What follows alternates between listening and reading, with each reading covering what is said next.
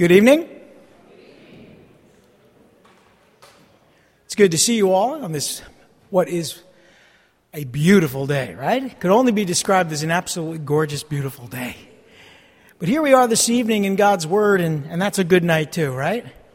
Let's open up in God's Word to the book of Job in chapter 15. In the book of Job in chapter 15, we continue what has been a series of studies in this book, and I've shared with you that a lot of this book is somewhat reiterative, kind of the same thing said differently, but there are really some gems of Scripture within these discourses, within these conversations. And so we go through it quickly, but we stop where there's some things that really need meditating on. It's just something we don't want to miss. But we've gone through a first cycle of debate. To remind you, in chapter 1, Job was described by God as a righteous man, an upstanding man to Satan. And Satan basically accused God of blessing him so much that he had no choice, Job had no choice but to be a man of integrity. And so the challenge, and God said, okay, he allowed the hedge to come down, and Job lost his belongings, his wealth, and even his children, his 10 children. And then he simply trusted God. And then in chapter 2, he lost his health, and he became afflicted with an absolutely awful disease. And still he trusted God. And so his friends came to comfort him, and for 7 days they were silent, and that was the best thing they could have done, to have said nothing. But after 7 days, they began to challenge Job. And we've gone through a first cycle of debate where Eliphaz decided to say, essentially, this is why you're suffering. I mean, Job poured out his complaint, and then Eliphaz had something to say, and then Job responded to Eliphaz. And then Bildad had something to say, and Job cried out and had something to say about what Bildad had said. He responded to him. And then Zophar and the same, he responded, and then Job complained. And we came to the end of the cycle of debate. That was the beginning of the controversy between Job and his three friends. Now we get to the second cycle of debate. And in the second cycle of debate, it's a little shorter, but it goes through this same cycle of Eliphaz rebuking Job now, and Job responding. And we'll see each of them take a turn, and they go through this, and we'll cover it in future studies. We're actually going to get through this whole book in what will ultimately be about 13 studies. And so we're not going to get stuck or bogged down in verse by verse. We're going to read sections. We'll go through it. I'll make comment, and we'll move on. But let's open in a word of prayer. Lord Heavenly Father, we thank you for your precious word, and we thank you that you speak to us through your word. And may this evening be no exception. May we hear from you. As we open your word, speak to us, encourage us, we pray. In Jesus' name, amen. So let's start with Eliphaz. Eliphaz strongly rebukes Job for the things that he had said in response to their accusations in the first cycle. And he says this, it says in verse 1 of chapter 15, then Eliphaz the Temanite replied, that is, his replying to what has been Job's response to all of the things they said in chapters 12, 13, and 14. We now see that Eliphaz says, would a wise man answer with empty notions, or fill his belly with the hot east wind? Would he argue with useless words, with speeches that have no value, but you even undermine piety and hinder devotion to God? Your sin prompts your mouth. You adopt the tongue of the crafty. Your own mouth condemns you, not mine. Your own lips testify against you.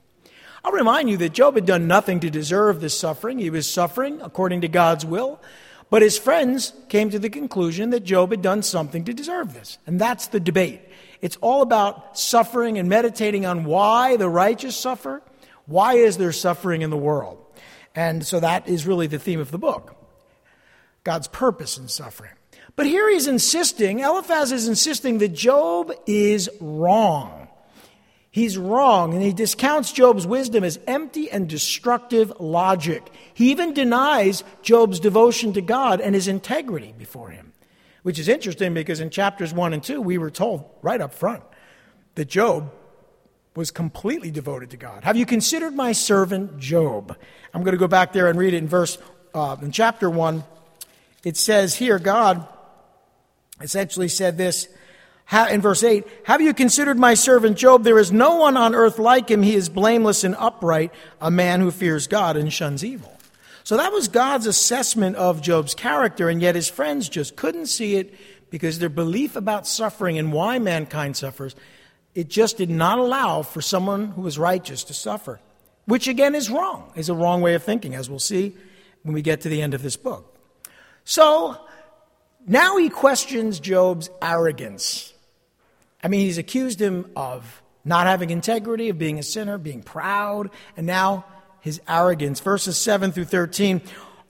"Are you the first man ever born? Were you brought forth before the hills? Do you listen in on God's counsel? Do you limit wisdom to yourself? What do you know and that we do not know? What insights do you have that we do not have? The gray-haired and the aged are on our side. Men even older than your father. Are God's consolations not enough for you? Words spoken gently to you? Why has your heart carried you away? And why do your eyes flash so that you vent your rage against God and pour out such words from your mouth?" The debate is becoming more intense, isn't it? You know, in today's world, debate is a lost thing. We don't see debate anymore. Debate and logic, having a conversation, a disagreement, presenting facts and exchanging ideas when you disagree, doesn't happen anymore. Today, if you disagree with someone, especially on the left, that person on the right is essentially called names or hit, perhaps, even struck with violence, because the person that is arguing their point has no room in their heart or their mind for anyone to disagree with them. That's not debate. The political debate is dead. Logic is dead in our culture today for the most part. And that cycle of debate that we're seeing here inevitably escalates to the point where his friend Eliphaz is really being nasty to him. So it's not surprising this often happens. One of the things that's really interesting to see when there is a debate between two individuals who employ logic and don't allow their personal feelings to get in the way, it's actually quite interesting. It's encouraging to hear people disagree, state their point, go back and forth.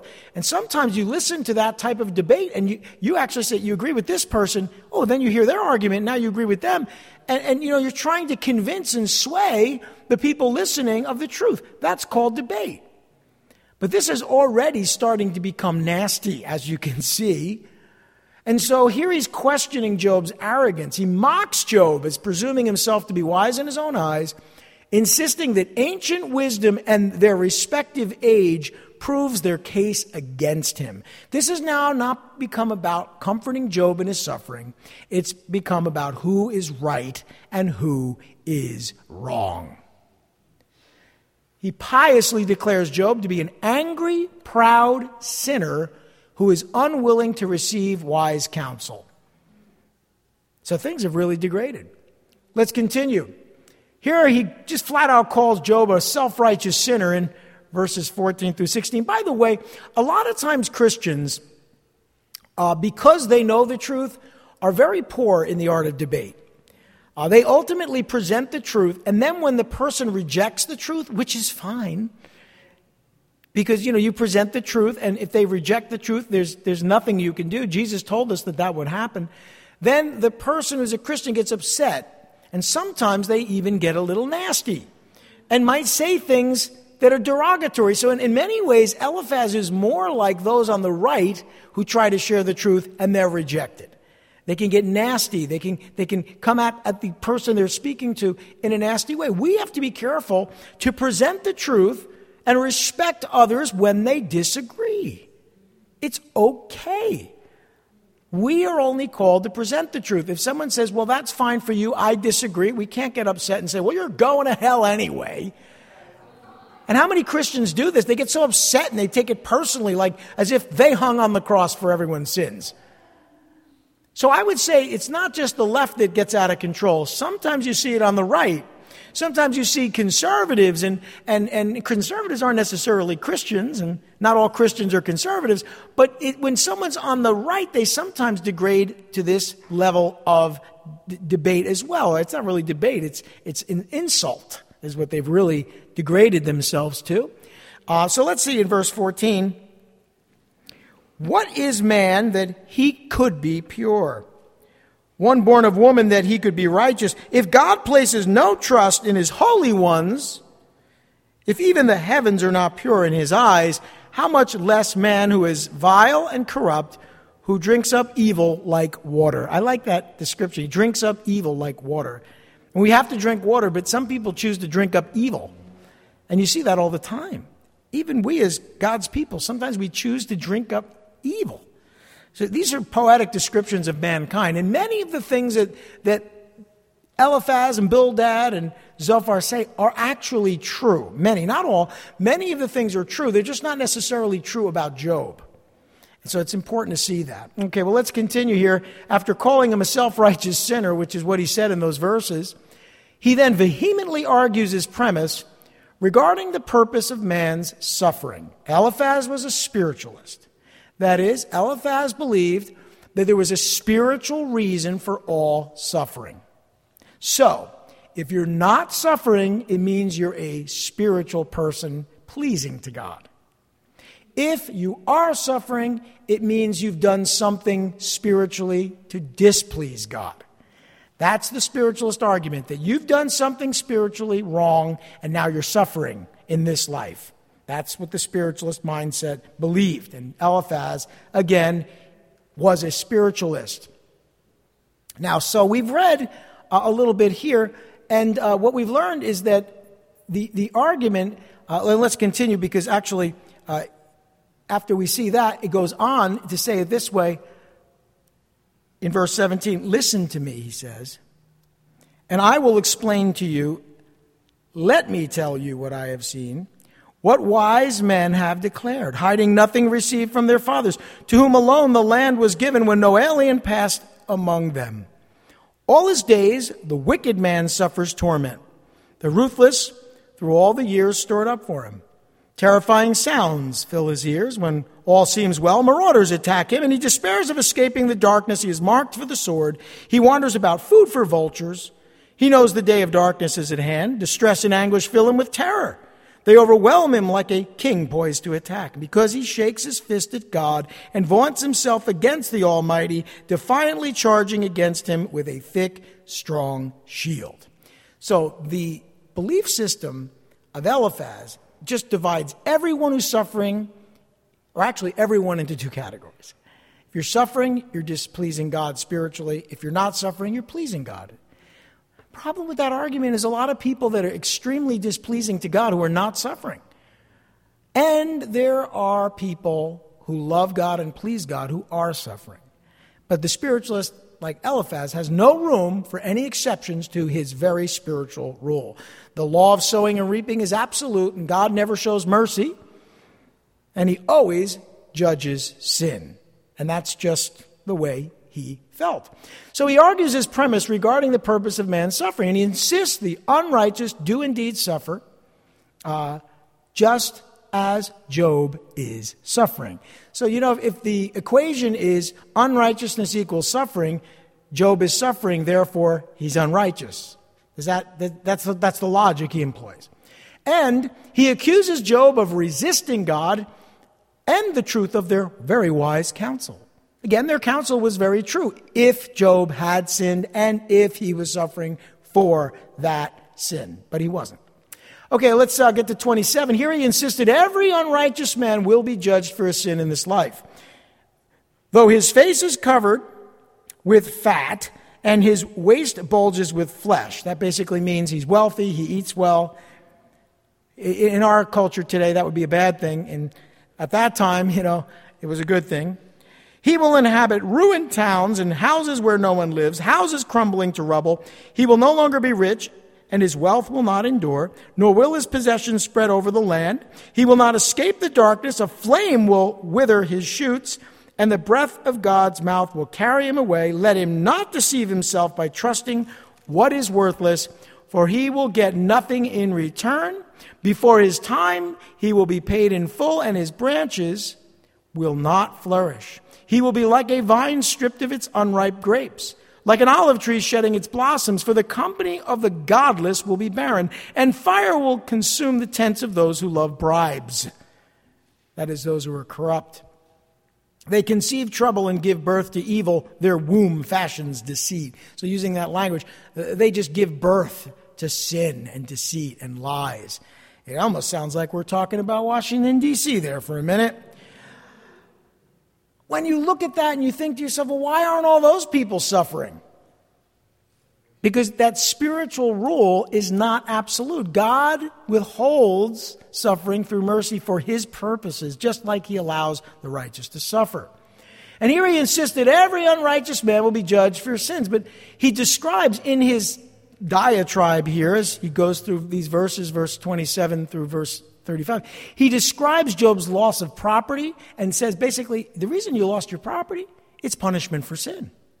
He describes Job's loss of his family as further punishment for sin. That's what he's talking about there when he talks about his vine being stripped of its unripe grapes. And, it's poetic language that essentially in that section says you lost everything, you lost your family, and you lost your health because you're a sinner. Can you imagine? You really don't have to imagine, because I've met legalist Christians that think this way. Many over the years. They're so quick to deal out death and judgment. They're so quick to decide for themselves why someone is going through a difficult time. Can you imagine if, as a pastor or as a church leader, everyone that called you that was suffering, if you responded by saying, well, just confess your sin, you must be suffering because you've done something wrong? Could you imagine? I don't think too many people would want to keep going to a church like that, right? And yet there are churches like that. And then, of course, they tell them if they leave and take their money with them, they're going to go to hell. So I guess that's why they stay.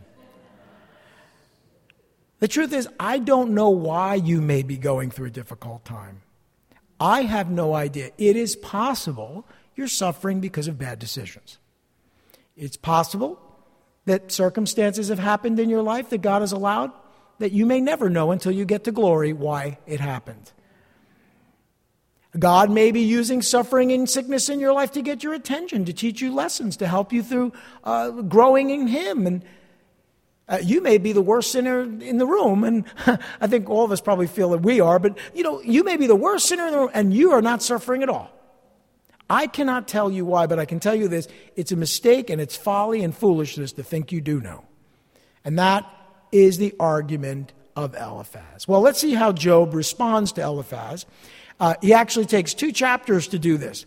And in the midst of this response is, again, a real gem, a real beautiful section that points to Jesus Christ. That's why you need to go through this verse by verse, even if you just read through large sections and stop and think and pause. And if you've noticed, I know in my Bible it's laid out this way. I have an NIV from 1984. I don't particularly like the new NIV. If you're going to buy a new Bible, these are very hard to find. I would recommend an ESV. But there are a lot of good interpretations and translations of the Scriptures. But mine actually has little spaces where the thought sort of winds down. So that makes it easy to know when the thought is sort of complete. Sometimes it's just a couple of verses, and sometimes it's a whole section. But as we go through that, that's what I'm going to do. I'm going to read through those sections and then sort of look over it. But as we look at these next few verses, this is Job's response, and he's essentially going to rebuke his friend for the things that he has said. In chapter 16, verses 1 through 5, then Job replied, I have heard many things like these. Miserable comforters are you all. Will your long-winded speeches never end? Some of you probably think that when you're reading the book of Job. It's like, we could have wrapped this up in 3 chapters, But that's the Western mind.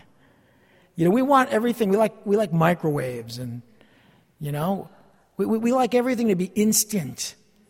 If our internet speed isn't like 300 or 400 MIPS, then we're oh my gosh, it's so slow. I remember dial-up. Remember dial-up? Remember all of that? And you were lucky if the connection even made it through, and then if it was stable. And, remember the screen? Remember this? Remember that when you were loading the screen? Those of us who grew up with that realize, wow, we really have some great things. But even now, people get like really upset when things don't move at lightning speed. Well, the Western mind doesn't appreciate this repetition, this reiteration. I'm going to suggest get a little Eastern-minded as we study this book. Allow, the meditative part of the study of this book. It isn't enough just to get to the point. That you then dismiss the beauty of the poetry of this book. But notice he's about had it with their long-winded speeches. He says, will your long-winded speeches never end? What ails you that you keep on arguing? I also could speak like you. If you were in my place, I could make fine speeches against you and shake my head at you. But my mouth would encourage you. Comfort from my lips would bring you relief. Job's saying, where's the comfort, Some people refer to these three friends as Job's comforters, but they're anything but comforting. So in this section, he rebukes his three friends for their insensitive and uninspired counsel. The Bible says, I believe it's in the book of Proverbs, that even a fool is wise when he keeps his mouth shut. It also says that a fool is known for his many words, his much speaking. I'm going to suggest that you start to develop the practice of listening. Quick to listen, slow to speak, slow to become angry, right? James tells us that. So I'm going to suggest that you get into a practice when you're conversing with someone where you listen. You listen, maybe even wait for someone to say, so what do you think? Now, we're in Jersey, so we don't wait for that. We figure when there's a pause or the person takes a breath, that's our opportunity to dive in. I've been out to lunch and dinner with friends, and they have the floor, so to speak, and they don't even touch their food because they're, just holding the conversation hostage. And then you look, you haven't eaten a thing. I'm finished with my plate. Desserts come, the check is here, and you haven't touched your food. We don't really understand this idea in our culture today of listening.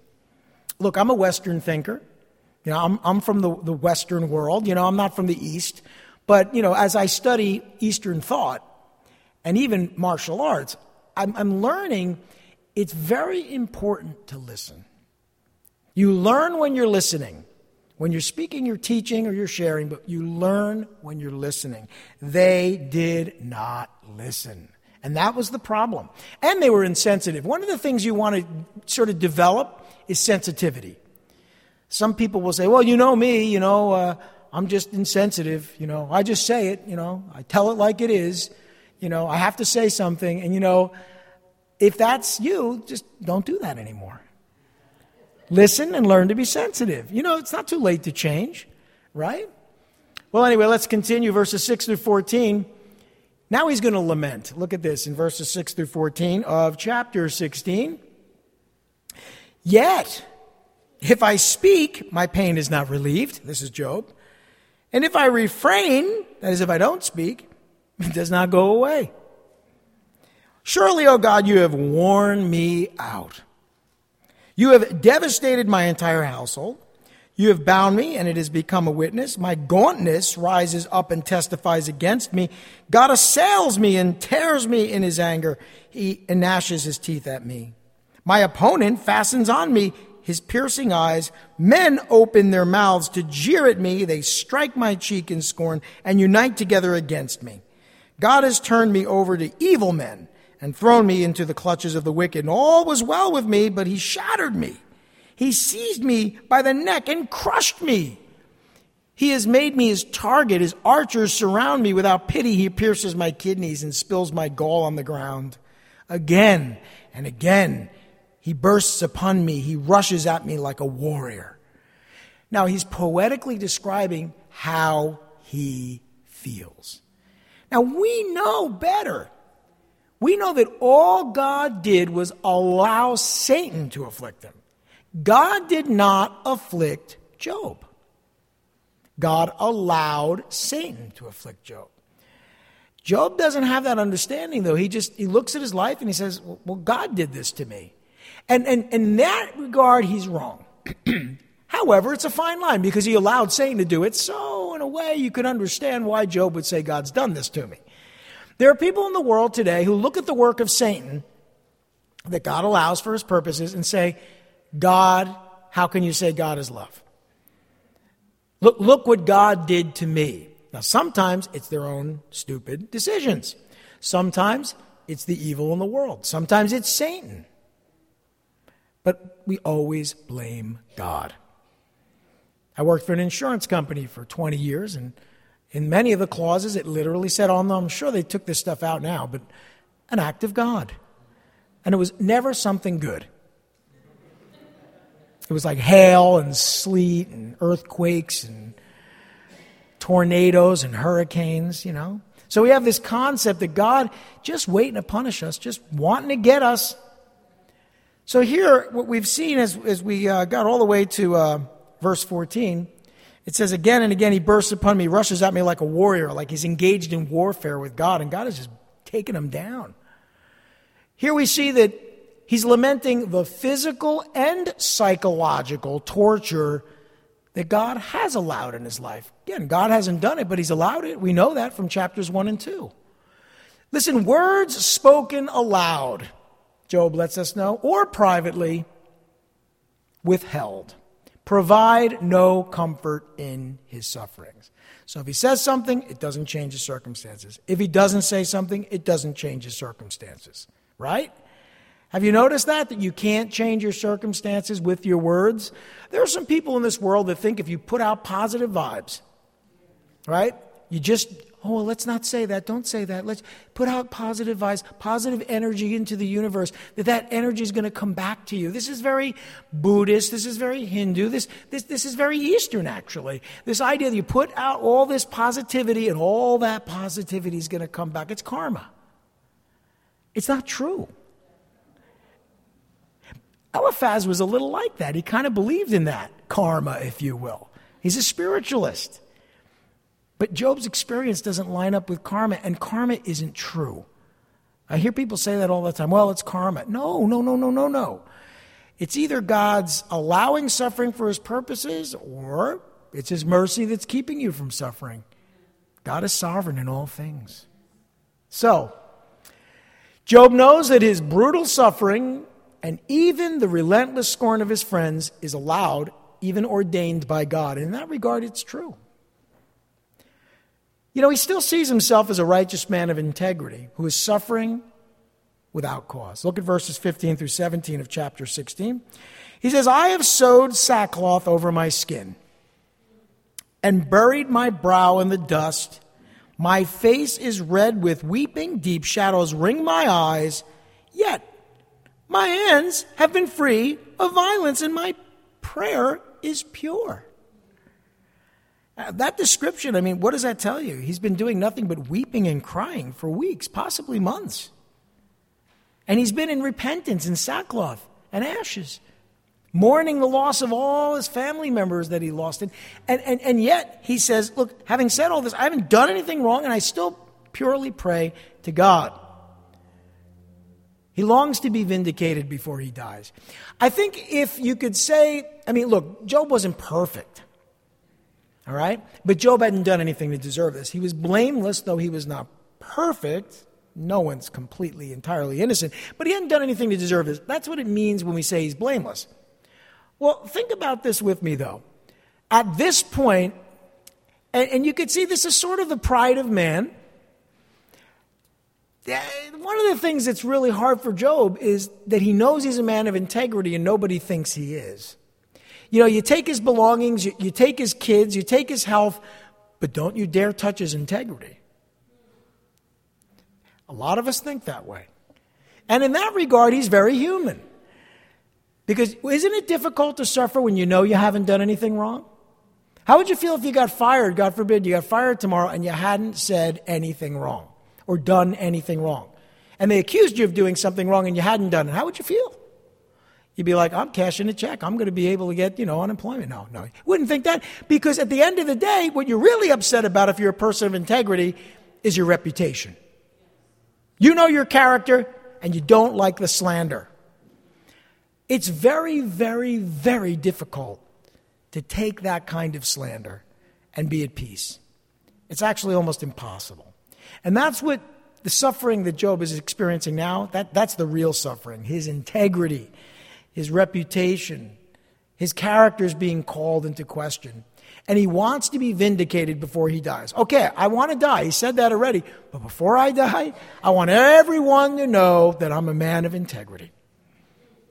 Is it pride? Perhaps. But it's still true. He is a man of integrity. Well, let's read verses 18 through 21 in, again, chapter 16. And this is a precious section. And notice how he looks to be vindicated. He says, O earth, do not cover my blood. May my cry never be laid to rest. Even now, my witness is in heaven. My advocate, or my attorney, is on high. My intercessor is my friend. And as my eyes pour out tears to God on behalf of a man, he pleads with God. As a man, he pleads for his friend. Wow. It's interesting because he's talking about an advocate. He's talking about an intercessor who is a friend in heaven pleading on his behalf to God the Father. That's very revealing stuff. I mean, that really points to Jesus, as many of these portions of Scripture do. And in saying that, it gives us some insight. They had some concept of an intercessor before God. The angel of the Lord, perhaps? Of course, they didn't know him to be Jesus, the man. But isn't it interesting? It says, on behalf of a man, he pleads with God as a man pleads for his friend. Greater love has no man than this, that he lay his life down for his friend, Jesus said, right? So we're getting a glimpse prophetically, but we're getting a glimpse into heaven, but we're also getting a glimpse into the character and the nature of God the Son, who intercedes on our behalf. And we know this to be true from the book of Hebrews. He ever lives to make intercession on our behalf. Coming into this section, he has the assurance that he is upright before God. And he describes his intercessor as a friend pleading with God on man's behalf. And that is exactly what Jesus Christ does for us as the great high priest, the mediator between God and man. Amen? Of course, only a God-man could arbitrate between God and man. Only a Savior could save man from sin's penalty, which is death. Only a qualified mediator could instill the boldness to approach God. And that's what Job wants us to know, and that's how he understands God. He identifies these friends. He identifies them as less than friends, as they were unwilling to intercede on his behalf. See, he's talking about someone standing in the gap, bridging the gap, if you will, someone standing up for him. And by talking about Christ, essentially the Son of God, he's contrasting him against his friends. Rather than doing what God the Son would do and will do for him in heaven, his friends have taken the position of Satan himself. Think about that. Be careful, brothers and sisters. When you're dealing with someone who's suffering, rather that you be accused of being like Jesus than like Satan, rather that you be described as an advocate or an intercessor who is Christ-like on the defense for your friend than to be described as witnesses for the prosecution. Right? There's a lesson in there, and there's also a beautiful picture. David Thomas said this: tears are the best prayers. No devout expressions, no liturgical language has such influence in heaven as tears. Beautiful thought, something to think about. Well, of course, Job is losing hope that he'll ever be vindicated before he dies. His biggest fear: I'm going to die and everybody's going to talk about me as the guy who had no integrity. Not dying. He's not afraid of death. At one point, he says, I know my Redeemer lives. But here's the thing. How do you think Christ felt as a man to hang on a cross as a criminal, accused of things he hadn't done? That's tough. That is probably a level of suffering that most of us couldn't hold up under. That's when we lose it. That's when we begin to express our anger and our rage. When our integrity is called into question. When our character is spoken against. When our reputation is on the line. Well, he's losing hope that he'll ever be vindicated. We see this in verses 22 of chapter 16 through the beginning of chapter 17. He says, only a few years will pass before I go on the journey of no return. That's a beautiful way of saying it, isn't it? And as we get older, only a few years will pass before I go on the journey of no return. My spirit is broken. My days are cut short. The grave awaits me. Surely mockers surround me. My eyes must dwell on their hostility. That's the suffering that Job can't bear up under.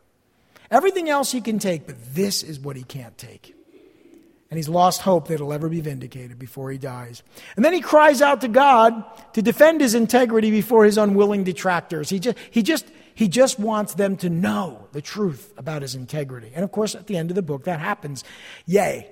But he still never finds out why he was suffering. Not really. Not really given an answer to that. But his integrity is defended by God himself. But we haven't gotten there yet. We got a ways to go. Let's see verses 3 through 9 in chapter 17. Give me, O God, the pledge you demand. Who else will put up security for me? You have closed their minds to understanding. Therefore, you will not let them triumph. If a man denounces his friends for reward, the eyes of his children will fail.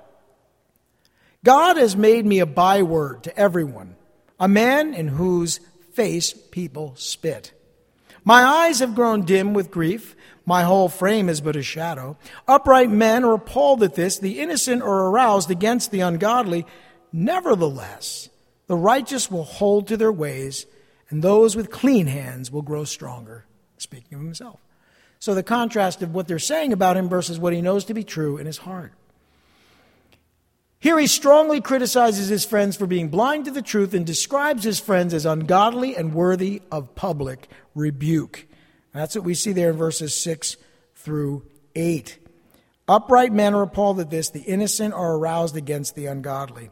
So he looks at his friends as ungodly in that regard. And then he sees himself as righteous before God, regardless of what they have to say. So the man's integrity is intact. Finally, he challenges his three friends to truly remedy his suffering. They've tried. Like, if you're going to come up with an answer, come up with the right one. Come up with one that makes sense for my circumstances. Don't offer me counsel that doesn't make any sense to me, essentially. And finish it up here in verses 10 through 16. He says, but come on, all of you, try again. I will not find a wise man among you. My days have passed, my plans are shattered, and so are the desires of my heart. These men turn night into day. In the face of darkness, they say light is near. That is like they're revealing the truth, but it's said in sarcasm. By the way, sarcasm is in the Bible. So all of us from New Jersey have hope, right? If the only home I hope for is the grave, if I spread out my bed in darkness, if I say to corruption, you are my father, and to the worm, my mother or my sister, where then is my hope? Who can see any hope for me? Will it go down to the gates of death? Will we descend together into the dust? Hope appears to have been lost at this point, clearly, by this man who's suffering, and you could understand why, a very human response. But he says to his friends, can you really solve my problems? You say you can, but you turn darkness into light, but you're really turning light into darkness. You claim to reveal the truth, but it's not truth that you reveal. So he sarcastically criticizes their understanding and their counsel, describing them as idealists who offer him only false hope. Because their suggestion is, well, just confess your sins, everything will be fine. All of them essentially say that. So what if he did? What if he lied to himself and lied before God and said, oh, God, forgive me of my sins because I sinned and that's why I'm suffering, which we know isn't true. What if he had done that? Would anything have changed? No. No. What if Christ had done that? Now, of course, we know he wouldn't have because he never lied, he never sinned. But what if he said, oh, you know what? Now that I think about it, I did sin. I shouldn't have said that, I shouldn't have said I was the Savior of mankind. And would he have avoided the cross? Probably not. But it doesn't matter because we know our Savior would never have denied the truth of who he is. Anyway, Job has given up any hope of ever being vindicated or restored, but I'm glad to tell you, when we get to the end of the book, he will be. There's a lot we learn here, but perhaps the most important thing to take home with us is this. What he said in chapter 16, verse 19, when he said, even now, and we can say this as well, my witness is in heaven, my advocate is on high, my intercessor is my friend. As my eyes pour out tears to God on behalf of a man, he pleads with God, as a man pleads for his friend. Lord Heavenly Father, we thank you that you are our great high priest, that you are our intercessor, that you intercede on behalf of each of us who are sinners. And when our sin is ever present with us, and we confess it before you because of what Jesus, the Son of God, did on the cross, and how he rose again on the third day, because of that, we're forgiven. And whether we suffer or not, that doesn't change. That forgiveness is assured. We have that hope in Jesus Christ. And for that, we are incredibly grateful. Oh, Lord, help us as we continue to study through this book to see these gems, these truths that come out in the text. But Lord, help us also to adopt the character of Jesus Christ when dealing with others who are suffering, with all others, those that disagree with us. Help us to be sensitive, not insensitive. Help us to be compassionate and thoughtful and truly encourage one another. And when someone disagrees with us, help us to love them into the kingdom of God. We pray in Jesus' name. Amen.